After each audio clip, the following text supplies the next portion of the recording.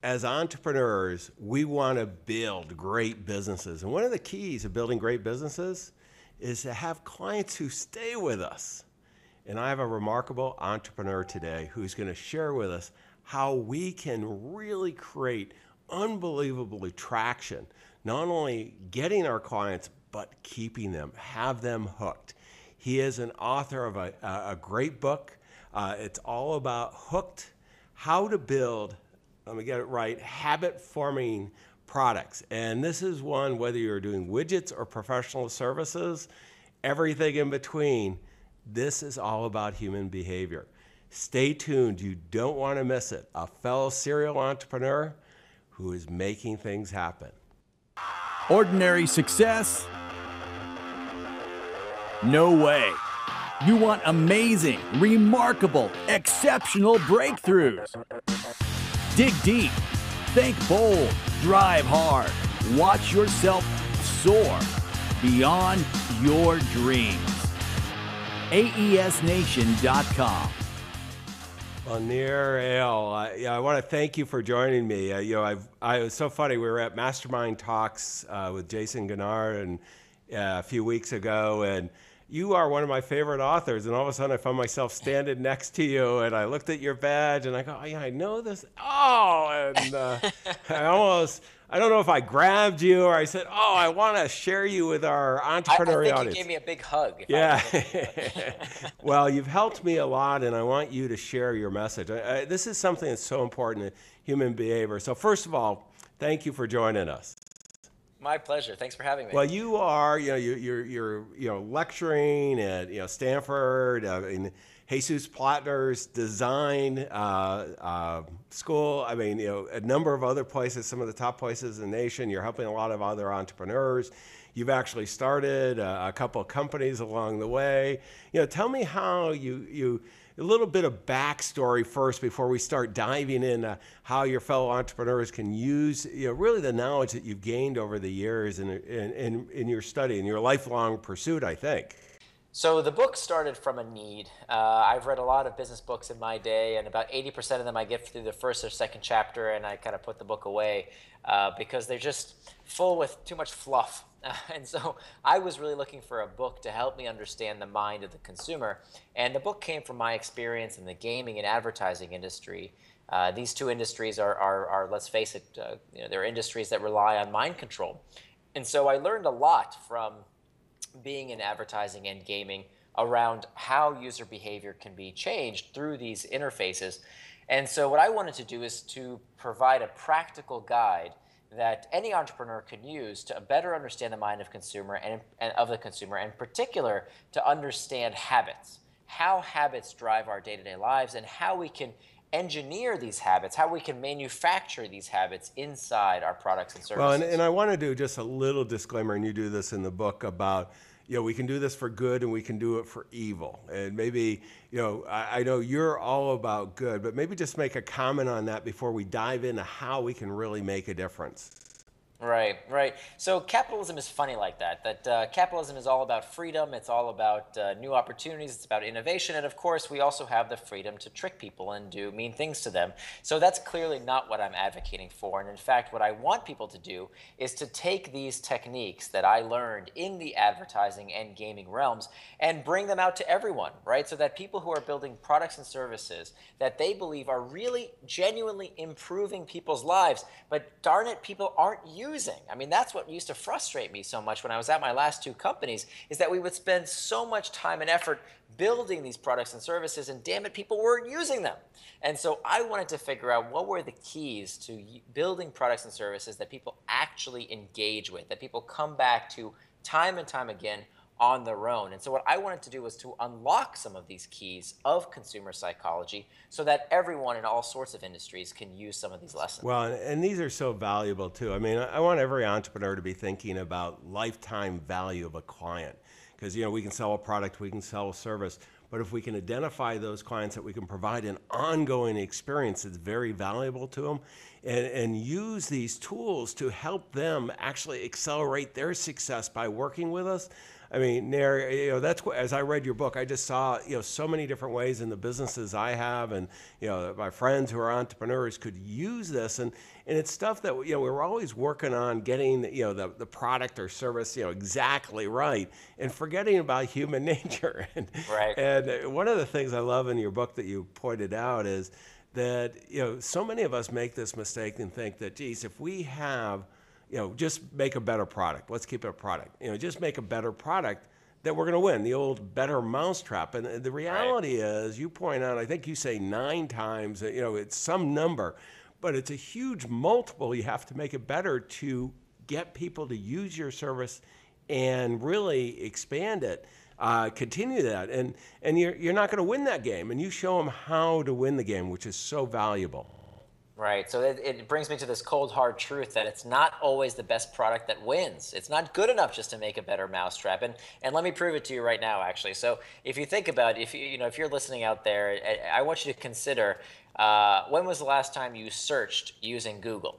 Right? Probably today, maybe yesterday you used Google. When was the last time you used Bing? Right? The Bing search engine. When was the last time you used it? Probably never. Right?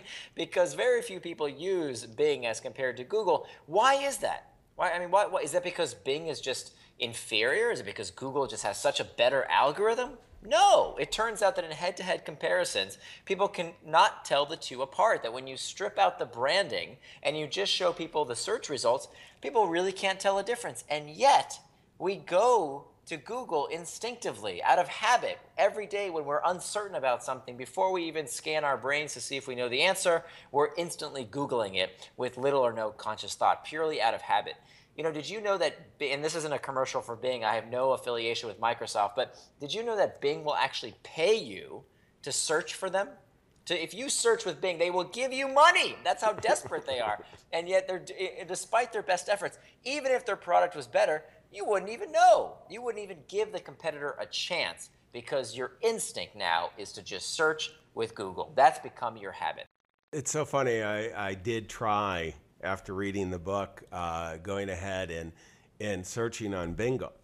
And it's just so funny, Nair, because really the searches are the same. I mean, almost identical, everything else, but just, the different fonts and the different things. And maybe Bing might even be faster by a few milliseconds. Right. But, that's part of it, actually, too. What's interesting about these habit-forming technologies, and in the book I focus on technology because these are the companies that have had such a massive impact in such a short period of time. When you think about companies like Google, Facebook, Instagram, WhatsApp, Slack, these companies in the technology space that have so profoundly changed the lives of hundreds of millions, if not billions of users. And here we are, the small entrepreneur, we're just trying to help a few hundred people in our business practices. We're just trying to create a few good habits. So I really wanted to look at the best of breed, right? When we want to become better at something, we should look at the people who are doing it the best. And these companies really are nailing it. And what's interesting about these companies, back to your example of Bing versus Google, is that after a while, when we become habituated to the way the interface looks, when we become habituated to the way the experience is supposed to interact with us, then we become spoiled to anything else because it's not that other experience, right? Like, even if a better social network came out, even if a better search engine came out, well, now it's not Googly enough, it's not Facebooky enough, and because we formed that mental habit, because we formed this routine, nothing else will do. Well, and I can hear a lot of entrepreneurs going, oh no, that means, well, if my space is already taken, it's all over. And I don't think we're saying that at all. What we're saying is, don't try to compete on doing one better, because one better alone isn't enough to do it. It's got to be, we've got to understand human behavior. So how do we get started on this, Nair? Because, this is, for entrepreneurs, we're talking their passion. They're working really hard to deliver value, create value. They know if they create value, they get value back. Where do we go from here? Right. So just as a disclaimer, not every business model needs a habit. What I wrote in this book is not magic pixie dust that you sprinkle on any business and you're going to make the next Facebook. That's not how this works. I wrote this book around habit-forming technologies, habit-forming products. And if your business model requires a habit, which not every business model does. Let's be clear. You can bring people back to your place of business with advertising, with search engine optimization. Heck, you can have a physical storefront to bring people to your place of business, and that's fine. There's nothing wrong with that.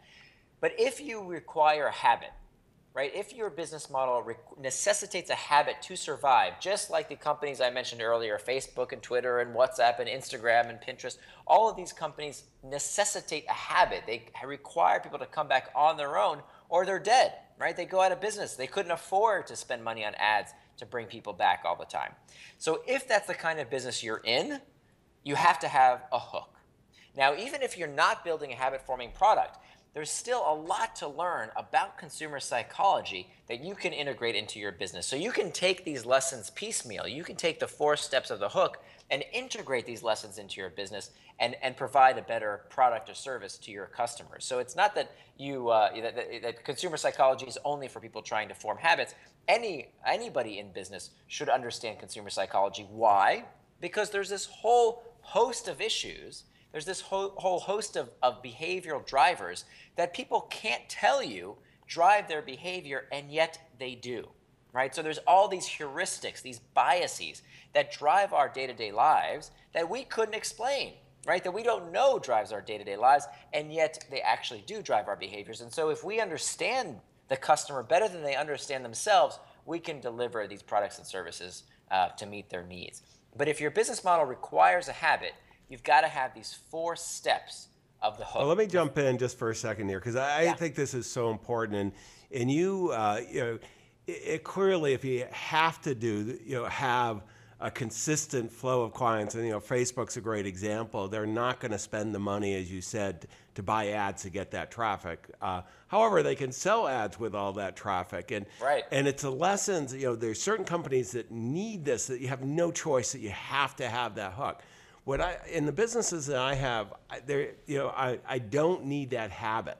But what I do need is I need to understand the behavior, and there's so many things in this that I can incorporate and have incorporated from just learning and following your work. And I want to make sure everyone gets it. And maybe what would be really good, Nair, why don't we walk through kind of how you think of the whole process? Kind of the 4 areas. And let me put up on the screen just real quick.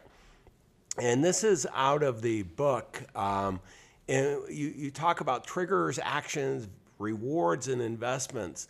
Why don't we just start with triggers, this human behavior, because that's something, that most of us aren't even really familiar with the term, let alone how to use it. Right. So triggers are absolutely critical in terms of forming these long-term habits. And these triggers come in 2 types.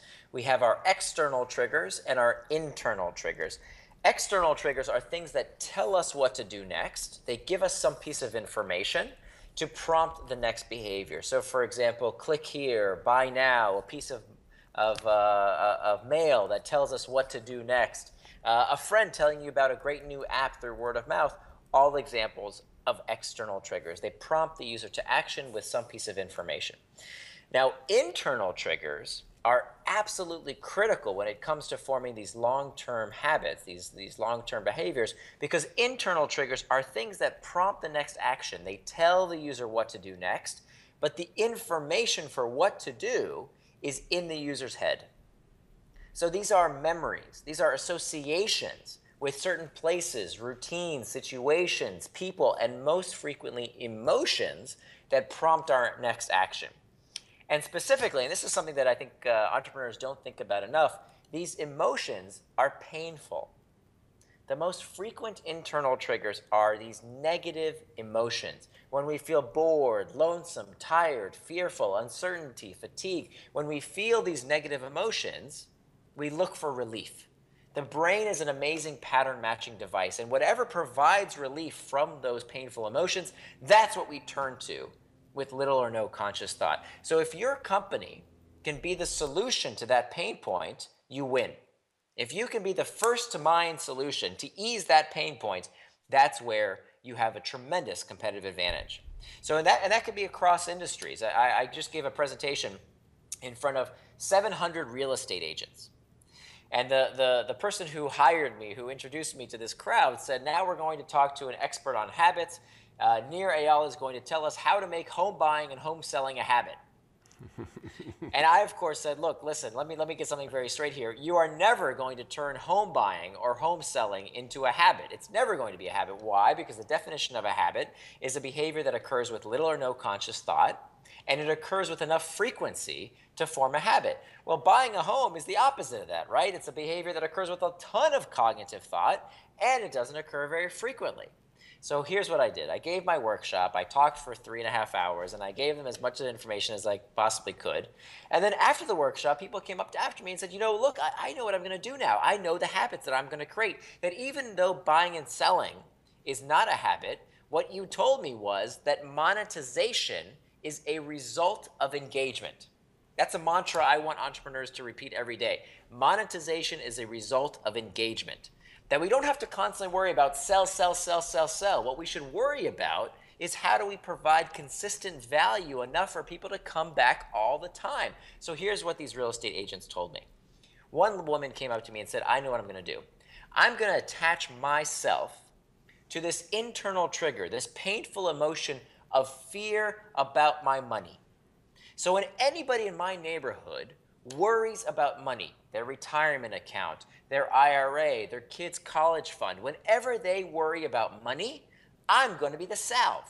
I'm going to be the pain reliever. So they call me, they go to my website, they check out my new app, and that's going to provide them relief from their uncertainty about money. And guess what's going to happen a year or two from now when that person's ready to buy or sell a home? Who are they going to call? Of course, they're going to call that real estate agent. So that's where you can use the power of these habits in all sorts of industries. And this is, both, I mean, the example you gave, both internal here, what we're talking about, the mind, just relieving that pain. As entrepreneurs, we've got to think, how can we keep that engagement ongoing because of the lifetime value of the client? And then the external. I mean, I've just been amazed at some of the triggers you can use and the difference in values that are created. But let's go to the next one. And we're talking about, triggers causing action. How would you take it the next step? Right. So the next step of the hook is the action phase. The action is the simplest behavior done in anticipation of a reward. That's the definition. The simplest behavior done in anticipation of a reward. So the simpler you can make that action, the easier you can make it for the user to get relief, right? That scratch that psychological itch of fear, uncertainty, boredom, whatever it is that you're going to go after. The simpler you can make that process, the better. So let me give you some examples of some of the most habit-forming products out there. Something as simple as scrolling on Pinterest or searching on Google, or what could be easier than pushing the play button on YouTube. These very, very simple actions done in anticipation of a reward. So our job as entrepreneurs, any entrepreneur, technology products or not, is to figure out how to provide relief in the easiest way possible. You would not believe how many innovations came to market simply by making the reward come faster. There is all kinds of opportunities, so much low-hanging fruit by just figuring out how to make the key behavior that you want users to do easier to do. Yeah, and I see that all the time. Nara, and just we make it so complicated, and because we as entrepreneurs, we like, complexity, and we know we're going to simplify for it, but taking that next action, keeping them away from it just slows business down. The ironic part is we blame our customers. We say, customers aren't filling out these forms. They're not doing the right behaviors. They're lazy. They're stupid. No. It's not them that are lazy and stupid. It's our fault. We haven't designed the experiences to be easy enough for a user to do. That's just part of our responsibility as designers of experiences, as entrepreneurs. We have to take it upon ourselves to ask ourselves, if the customer is not doing the intended behavior, we have to ask ourselves what's in their way and how do we remove that friction. Okay, let's go to the next third part of the hook, which is, you call it variable reward. What are we saying here? Right, so rewards are where the user's itch is scratched, right? So the next step of the hook after trigger, action, reward, the reward is where the user's itch is scratched, where they are provided with this psychological relief.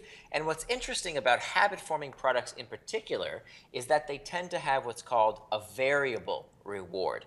Now, variable rewards come out of the work of B.F. Skinner. You might remember Skinner from your Psych 101 class back at college, the father of operant I conditioning. started drooling as you said it. Yeah. All right, right. Oh, you're thinking Pavlov. Oh, Pavlov, But, that's right. right, Skinner is, yeah, right. So Skinner was the pigeon guy, not the yeah, dog guy. yeah, no, So no Skinner- drool involved. Right. So Skinner had these pigeons. He put them in boxes, and he gave them a little lever to peck at, a little disc. And every time the pigeon would peck at the disc, they would receive a reward. They would receive a little food pellet. And at first, Skinner could train these pigeons to peck at the disc whenever they were hungry. Great.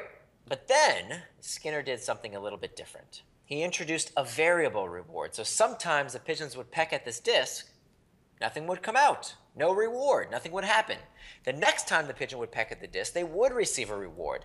And what Skinner observed was that the rate of response, the number of times these pigeons pecked at the disc, increased. It was observed to occur more frequently when the reward was given on a variable schedule of reinforcement.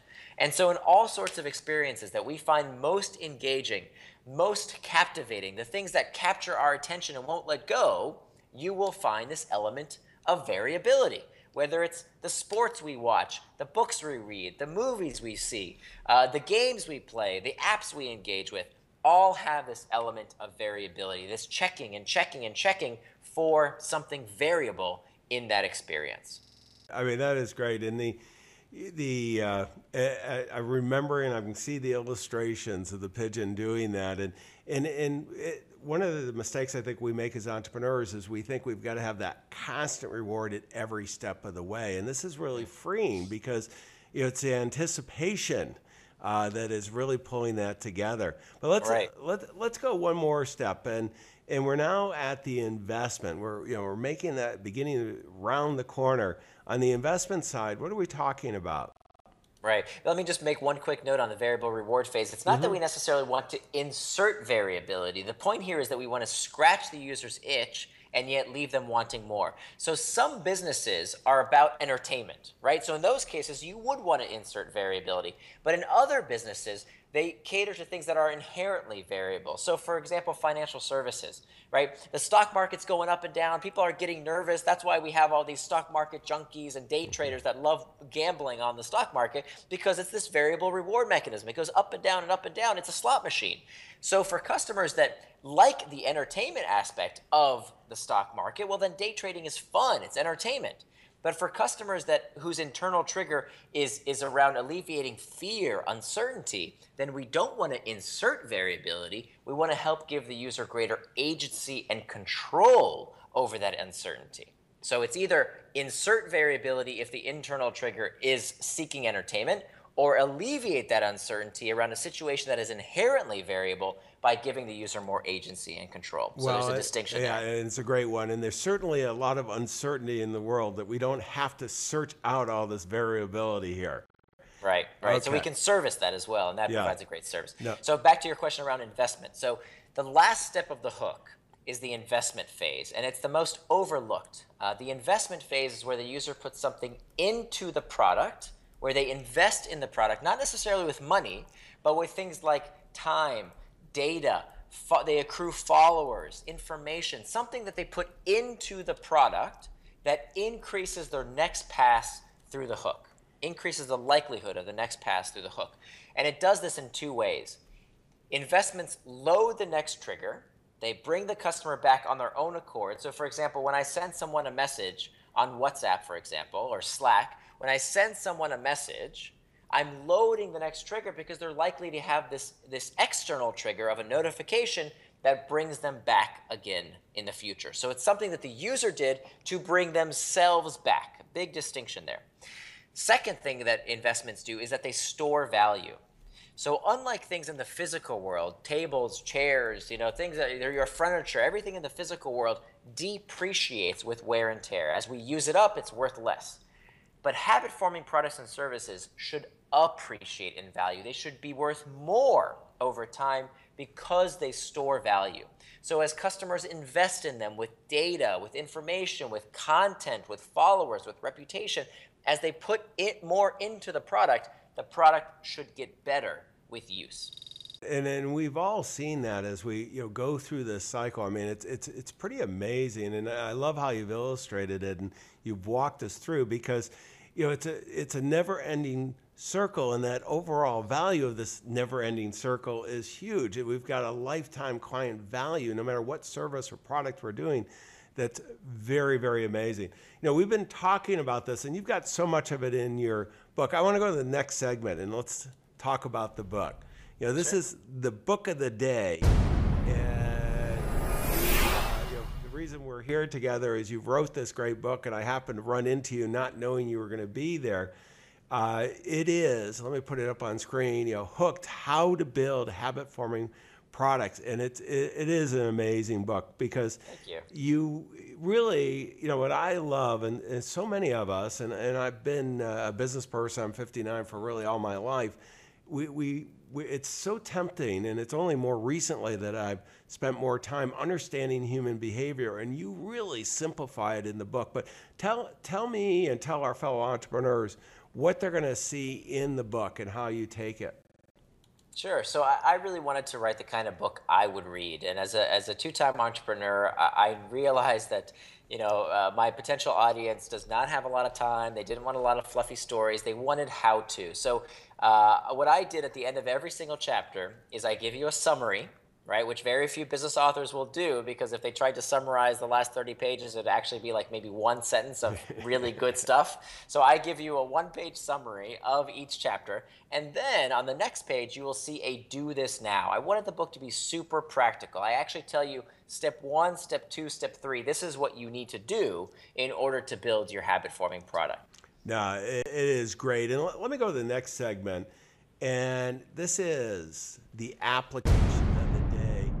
Now, you're out there, you're traveling, you're in all kinds of different circles. You're in the heart of Silicon Valley. I'm at the south end of Silicon Valley. And on your smartphone, what app would you recommend your fellow entrepreneurs consider?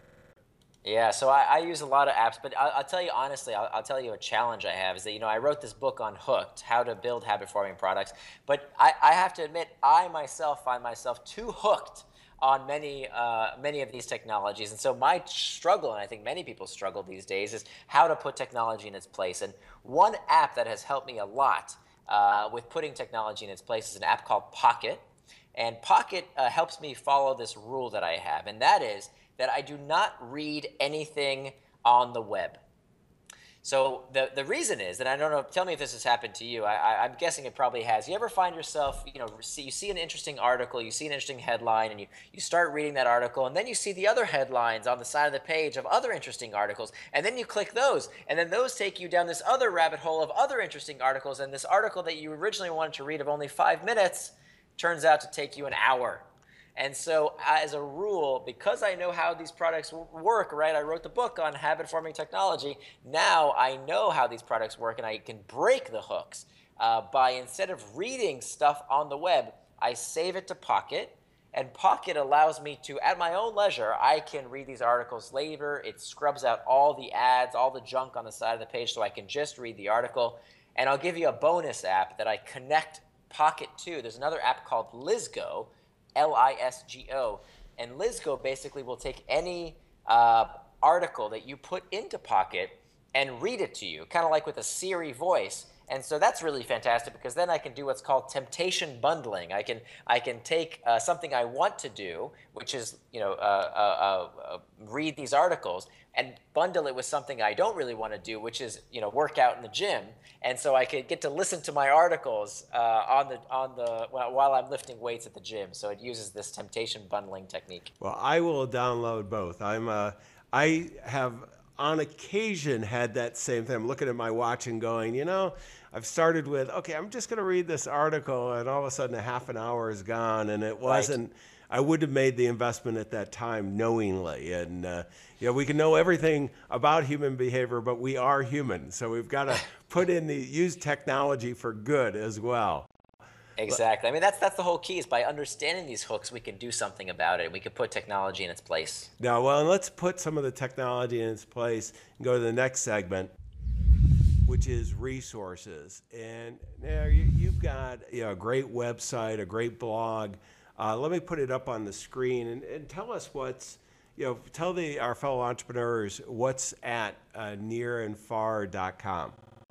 Sure. So I really look at business behavior and the brain. That's kind of the intersection of those three topics is everything I look at. And so on my blog, you'll find that about half of my work is about how to build habit-forming products, how to design products and services to help people live happier, healthier, more productive lives using their deeper psychology.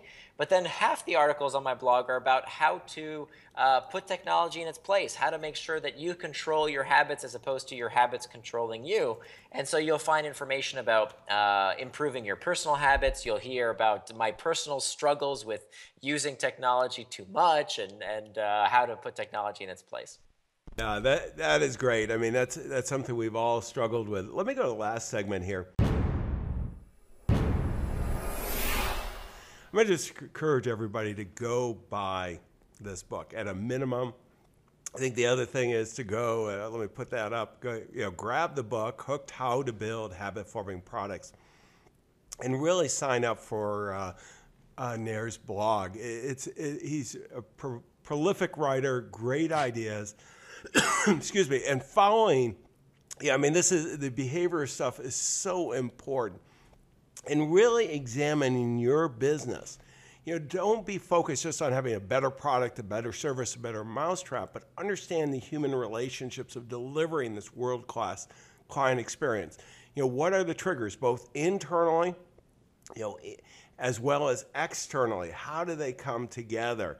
The actions you're looking to accomplish, the variable rewards, the investment in that ongoing cycle. Nair, this has been extremely valuable. I really appreciate it. I'm going to encourage everybody to go out. We'll have the show notes. The transcripts are all at aesnation.com. Spend some time. This is invaluable. It's only invaluable, though, if you execute. Go out and implement. Your clients, your future clients, all those strategic partners, they're counting on you. Don't let them down. We wish you the best of success. Thank you so much. Pleasure to be here. Exceptional, remarkable breakthroughs. aesnation.com